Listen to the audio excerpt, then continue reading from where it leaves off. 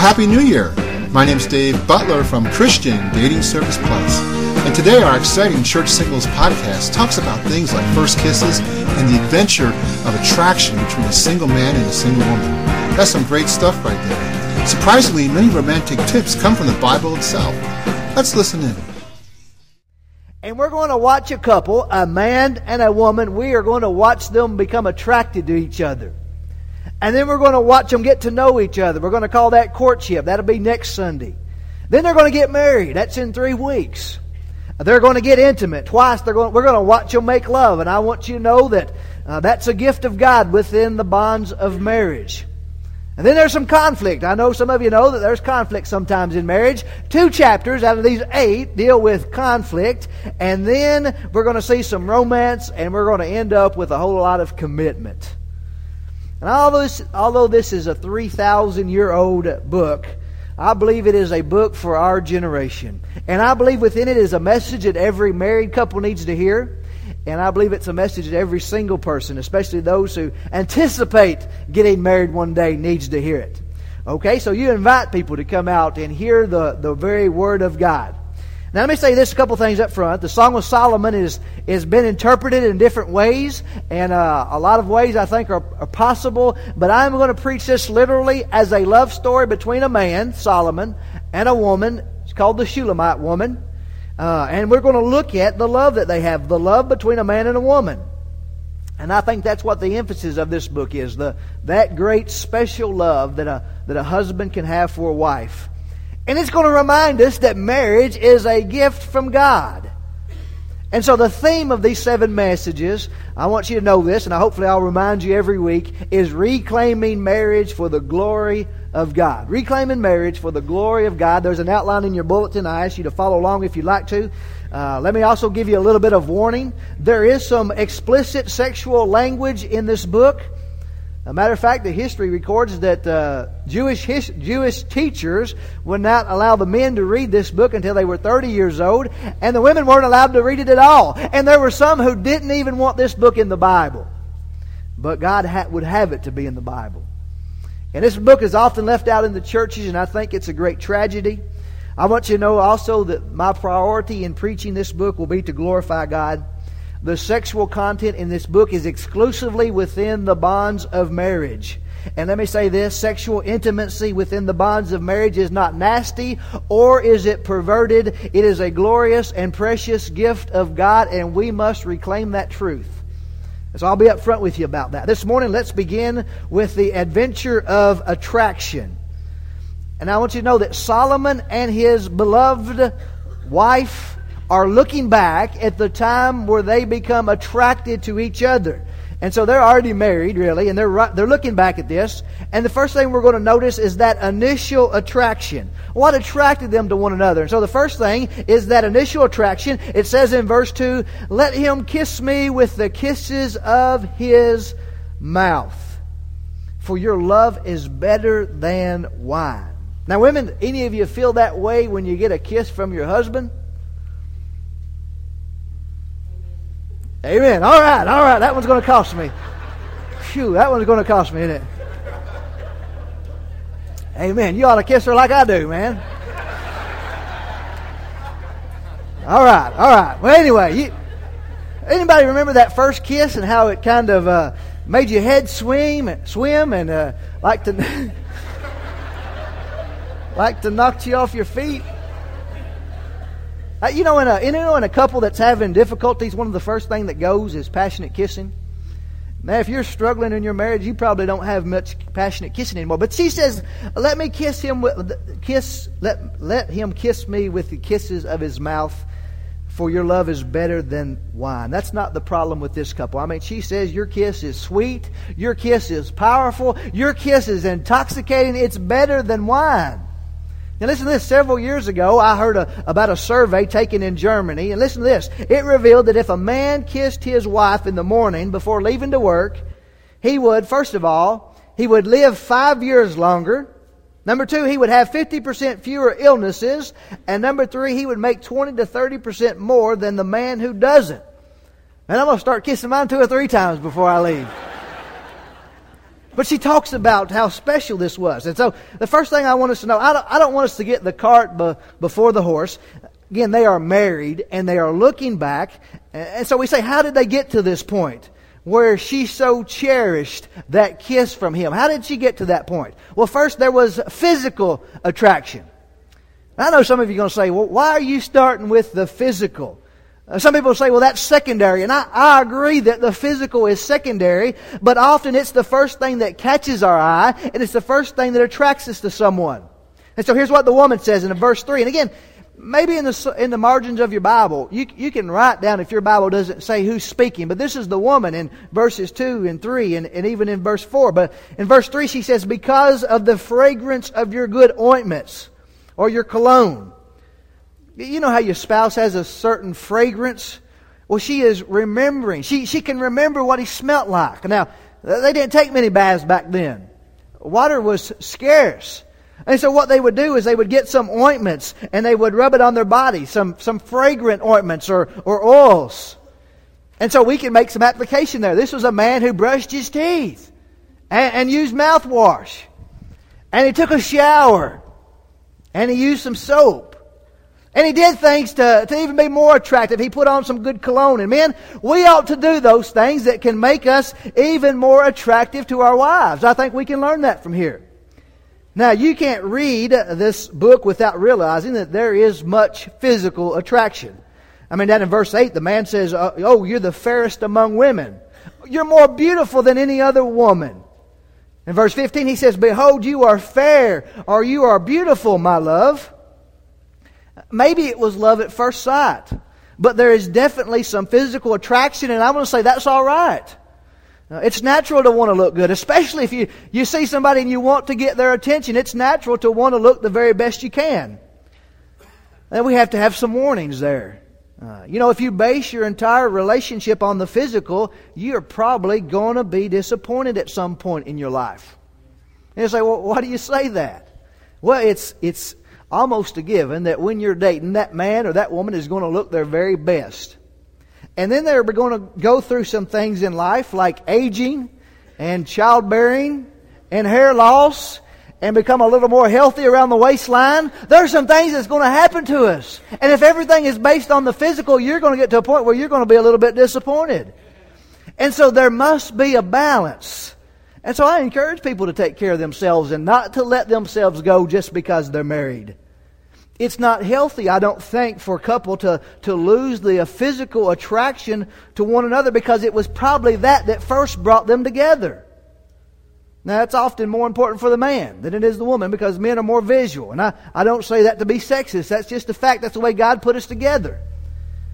But as far as the physical attraction goes, the Shulamite woman, she has something that concerns her. And she says in verse 5, I am dark but lovely. I'm like the tents of Kedar. She's talking about the darkness. I'm like the curtains of Solomon. And she says, do not look upon me because I am dark, or don't look down on me because I'm dark, because the sun has tanned me. My mother's sons, that would be her brothers, they were angry with me. They made me the keeper of the vineyards, but my own vineyard I have not kept. She says, my brothers made me go work in the vineyards, and I wasn't able to take care of my own vineyard. And there she's talking about her own body. She says, I've not been able to take care of it. And so her skin is dark. She's sunburned, and her face is windblown. Her hands are probably rough because she had to work outside. Apparently this Shulamite woman is from a lower class, and her brothers made her go out and work in the vineyards. Apparently there is no father because he's never mentioned in this book, and it talks more about her brothers. And so they were in authority, and they sent her out to work. And at this particular time, being sunburned was not attractive. A lot of things have changed. I mean, people pay for that now. But it wasn't attractive back then. It revealed that you had to work and work outside even. And she was afraid that Solomon might look down upon her and that Solomon might not find her attractive. And she's really saying here, that's just not fair. Don't be mean to me and don't look down upon me because I had to go outside and work. While these other women get to stay inside and fix themselves up and work on their nails and their hairs and do all this primping. Don't look down upon me because of that. And here I want to say that, self-image can be so dangerous. People today are People even today in the churches, they're spending millions of dollars to enhance the way they look, because they're so concerned about their physical appearance, and they're getting enhancements and weight loss and tanning and starving themselves and whatever it is, you name it. And the sad thing is they have no care for what it might do in the future. They just want to look good right now. There's way too much emphasis on the physical today. And it's interesting that we think that those in Hollywood are the most physically attractive, and yet their marriages last the shortest. Why is that? Let me suggest there's something more important than the physical, and that is character. And so number 2, there is character attraction. Look in verse 3. Your name is ointment poured forth. The Shulamite is speaking here again. She says, your name is ointment poured forth. New American Standard translates that as your name is like purified oil. His name is his character. And so she says your character is well known. It is poured forth. And it is pure. And it's holy. And it was because of his name, because of his character, that she says in verse 3 that the virgins, the young women, love you. Women are attracted to men with character. And she is so attracted to him and his character. She says in verse 4, draw me away. Take me with you. And then she goes on to say that the king has brought me into his chambers. The king has taken me to be his own. Again, they are married and they're looking back. And she is so honored to be his wife.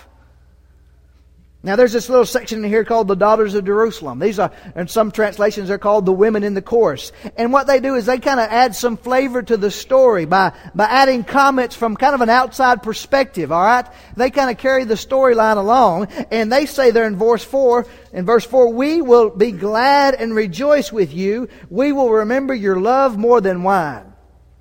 Here's what these ladies in the chorus are saying. They're saying to her, you're a lucky woman. We wish we had a man like that. A man with his character and his name. Proverbs 22:1 says, a good name is more desirable than great riches, to be esteemed better than silver or gold. A good name, a good character is what they're talking about there. Now, does character matter to a man? Notice what Solomon writes here about this woman. Now, he is physically attracted to her, but he begins to talk about her character, and her character seems to far surpass all the physical beauty that he sees in her. First of all, he notes that she's hardworking. In verse 6, she talks about they made me keeper of the vineyards. Here's a woman who's a servant, who's not afraid to work. He notices that in her, and he says she's a servant. He also says, secondly, that she's obedient to authority.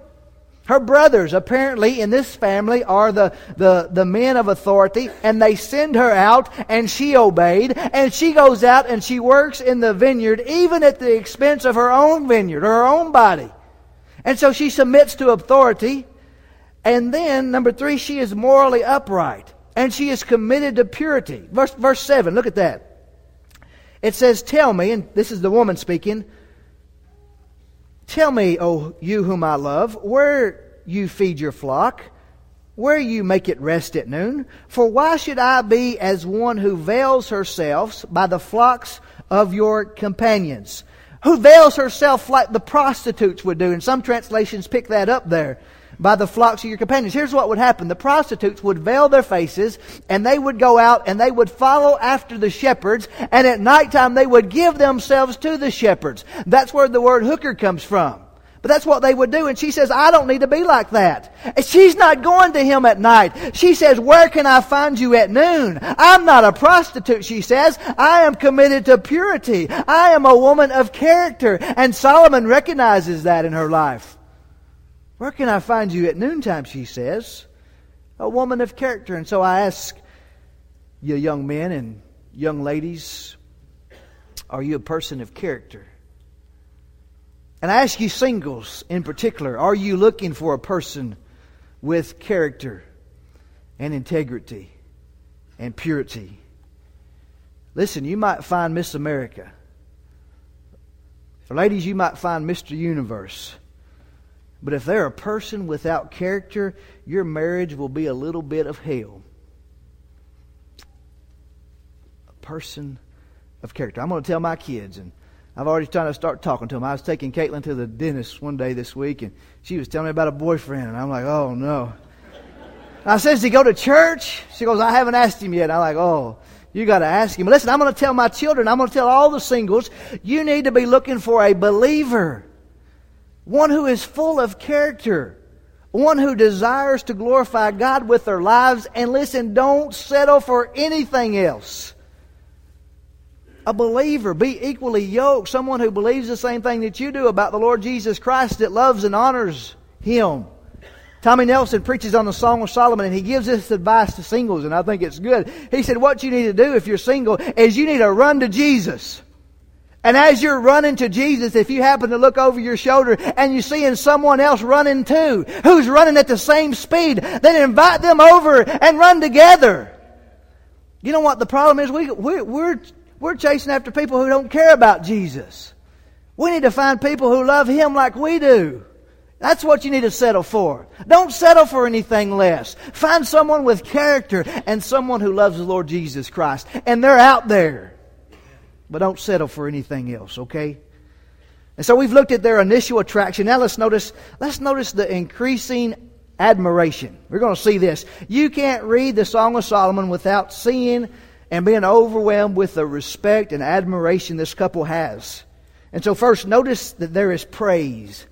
And listen, there is much praise. And there is specific praise. Verse 9, I have compared you, my love. This is the man speaking here. I have compared you, my love, to my filly among Pharaoh's chariots. Now I better explain that, lest some of you try to use that on your wife this evening. You say that to your wife, she might not be that impressed. But this was a great compliment. The filly among Pharaoh's chariots. This was speaking of a one-of-a-kind filly, a female horse. And they were often even spoken of in a kind of like a almost divine. So notable.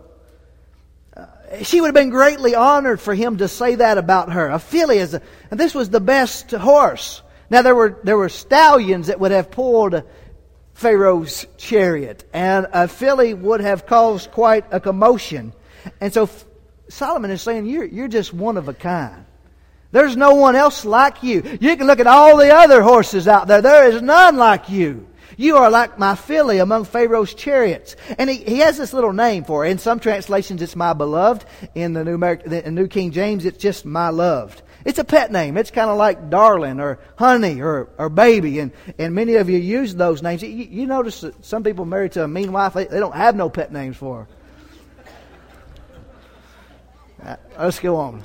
Yeah. Verse 10, your cheeks are lovely with ornaments. You hear the compliments that he lavishes upon her? I mean, she is worried about being sunburned. And Solomon says, you're beautiful. Her neck is beautiful, verse 10. And he intends to adorn her with jewelry. We'll make you ornaments of gold. Oh, we know that you're from a lower class. You're out there working in the vineyards, but that's not going to be that way. I'm going to adorn you with jewelry. She's the apple of his eye. You see how he praises her and edifies her? Men, we can take some lessons here. And I don't want my wife to say amen here. But we can take some lessons right here. Men, let us look at our wives and offer them the praise that they deserve. I mean, most of us have been blessed by God with wonderful wives. Probably should have been a few more amens there.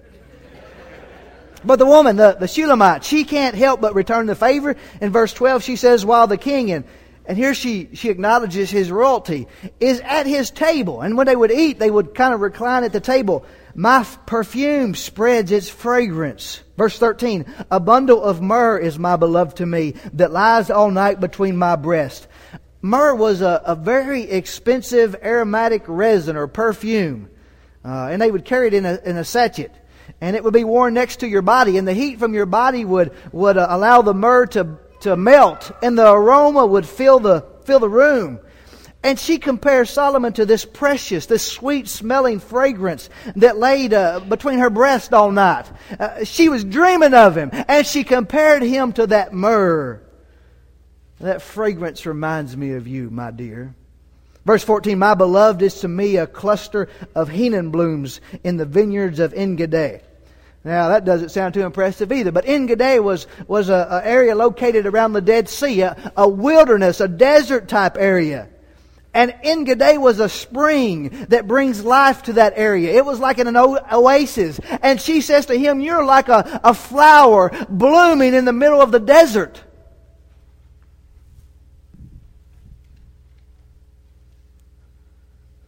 I love to read this couple exchange these compliments and these praises for each other.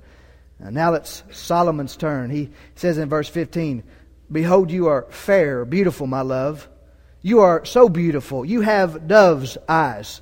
And I love to look in my wife's eyes. Last night we exchanged vows. All the couples that were here last night exchanged their wedding vows, and we got to stand here and I got to look into those big brown eyes, and I'm thankful for them. He notices those eyes, and he speaks of dove, and he's speaking of beauty and gentleness and peace. I mean, whoever said that women are beautiful when they're angry? I mean, they're crazy. My wife's beautiful when she's not angry. Amen. Anyway, verse 16, it's a woman's turn. She says, you are handsome, my beloved. Yes, pleasant. I mean, this is good. I mean, this is the way a marriage ought to look. And most of us can't say that, but this is the way it ought to look, and it's so good. Listen, praising your spouse is essential to a satisfying and a meaningful relationship. And so, men, how are you doing in this area? Women, how are you doing in this area? Praise your spouse. Do it publicly even. And quickly, we need to go on. Not only do we see them praises, but secondly, there's propriety. Now, I know that's a funny word. Me and Troy talked about this word, but here's what propriety means under dictionary.com. It means appropriate behavior. It means modesty. It means manners. Verse 16, it says, behold, at the end of verse 16, also our bed is green. What they're doing, they're lying in the grass. They're having a picnic. They're eating together. They're spending time together. They're getting to know each other. It's a very romantic setting. Verse 17, it says that we're shaded by the cedar trees and the rafters of the spreading firs. They're outside. It's romantic, you see. They're having a picnic together, and she's describing it. But notice that they're out in the open. They're in the public, and that's where you should be if you're dating and not married. Not in your room, not in the back of your car. You ought to be out in the public. That's where they were at. Getting to know each other in the light and behaving themselves. That's propriety. That's modesty. That's not what you find at the mall when the boys and girls are going up and hanging out over each other, groping like a bunch of animals. Listen, let me say to Christian couples, your dating ought not look like that. That's right. Your dating ought to look differently. And notice that as they grow in this relationship, her perception of herself changes. We notice this beginning in chapter 2. I mean, verse 5 of chapter 1, she's worried about being sunburned. And notice how his character, and notice how his praises has changed her perception. In verse 1 of chapter 2, she says, I am the rose of Sharon. I am the lily of the valley. It's singular. She's saying, I'm special to this man. I'm the rose of Sharon. I am the lily of the valley. And if that's not enough, Solomon adds, you're like a lily among thorns. I've used that one this week. But you're like a lily among thorns. So is my beloved among the daughters. Men, do you make your wife feel like that?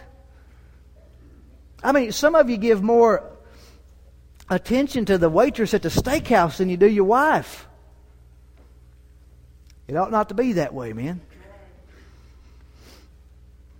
Your wife should know that she is the only one for you, and vice versa, men and women.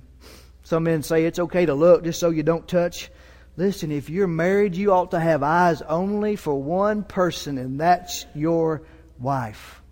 Amen. Verse 3, it's a woman's turn. She says, you're like an apple tree among the trees of the woods. So is my beloved among the sons. So is my beloved among all the other boys. You see the respect and admiration that she has for him? And as her admiration increases, the feeling of protection comes. That's the third thing. There's protection. Verse 3, she says, I sat down in his shade with great delight. That speaks of the protection that she feels when she's with him. She is under his wings. She is in his shade, it says. And she feels safe when she is with him because she knows that he will never hurt her. That's a pretty picture.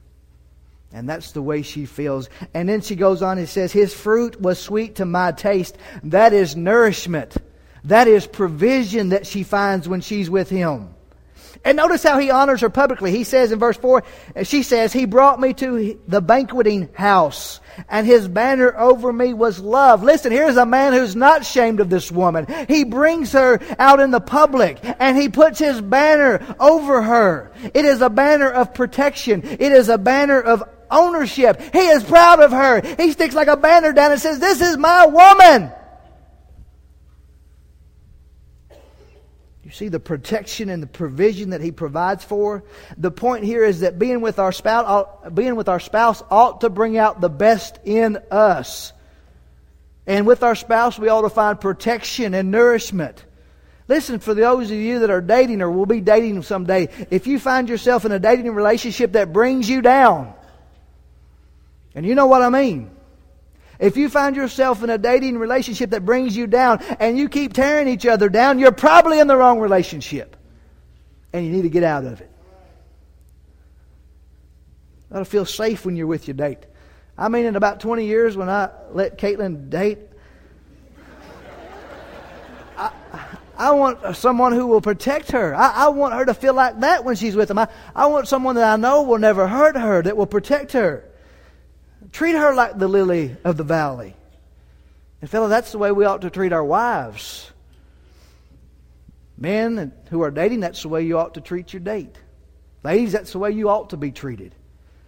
Men, we ought to open the doors for them, and we ought to walk beside them and not in front of them. We ought to honor them and protect them and nurture them. Last night we said love and honor and cherish. That's what we ought to do throughout our marriage. So this morning we looked at the initial attraction. We looked at the increasing admiration. They got to know each other, and finally and quickly, let's notice the inevitable arousal. Verse 5. Sustain me with cakes of raisins, refresh me with apples, for I am lovesick. Now listen, this is the first time we really hear anything like this in this love letter. Raisins were an ancient aphrodisiac. A lot like oysters or chocolate. I mean, if you study in the Old Testament, when they brought the Ark of the Covenant back to the temple, David was so excited, and he wanted the blessings of God that he sent everybody home with raisin cakes. And he's basically saying, be fruitful and multiply. It's a great day in the land. And here she says, in verse 5, sustain me with cakes of raisins, refresh me with apples. I'm lovesick. Solomon is treating her like a princess, and she says, I am lovesick. This is a very passionate verse. And so let me say first that passion is natural. This man has honored her. He has taken her to the banquet hall. He has put his banner of love over her. She knows that she belongs to him because of their love for each other. And here she is saying, I can't handle it any longer. I want you right now. That's what she's saying. Verse 6. Let his left hand be under my head, and his right hand embraces me. What position are they in? Well, you all study that at home. But they're lying down. And here's what I want you to see in this. While passion is natural, secondly, restraint is necessary. Passion is natural, but restraint is necessary. Verse 7, I charge you, O daughters of Jerusalem, by the gazelles or by the does of the field, do not stir up nor awaken love until it pleases, or literally until the time is right. Now there is some debate as to who is speaking here. Some translation says it's a woman. Some say that it's Solomon. I don't know, but what the couple is saying is it's not the right time. We must wait until we are married. You hear that? We must wait until we're married, and we're going to see this throughout the Song of Solomon. Listen, God has given us sex as a wonderful gift to be enjoyed between a man and a woman within the bonds of marriage and not before. And you're going to find it on every page of this book. Ladies, save yourselves for that special man. And on your honeymoon night, you can present yourself to him as a special gift.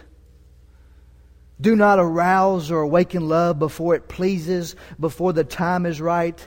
Ladies, will you do that? Guys, what our generation needs is men who will step up to the plate and say, no, not right now. We must wait until we are married. Would you be such a man? Some of you say, why would I say not yet? Because you're a man of integrity who desires to glorify God and honor that woman.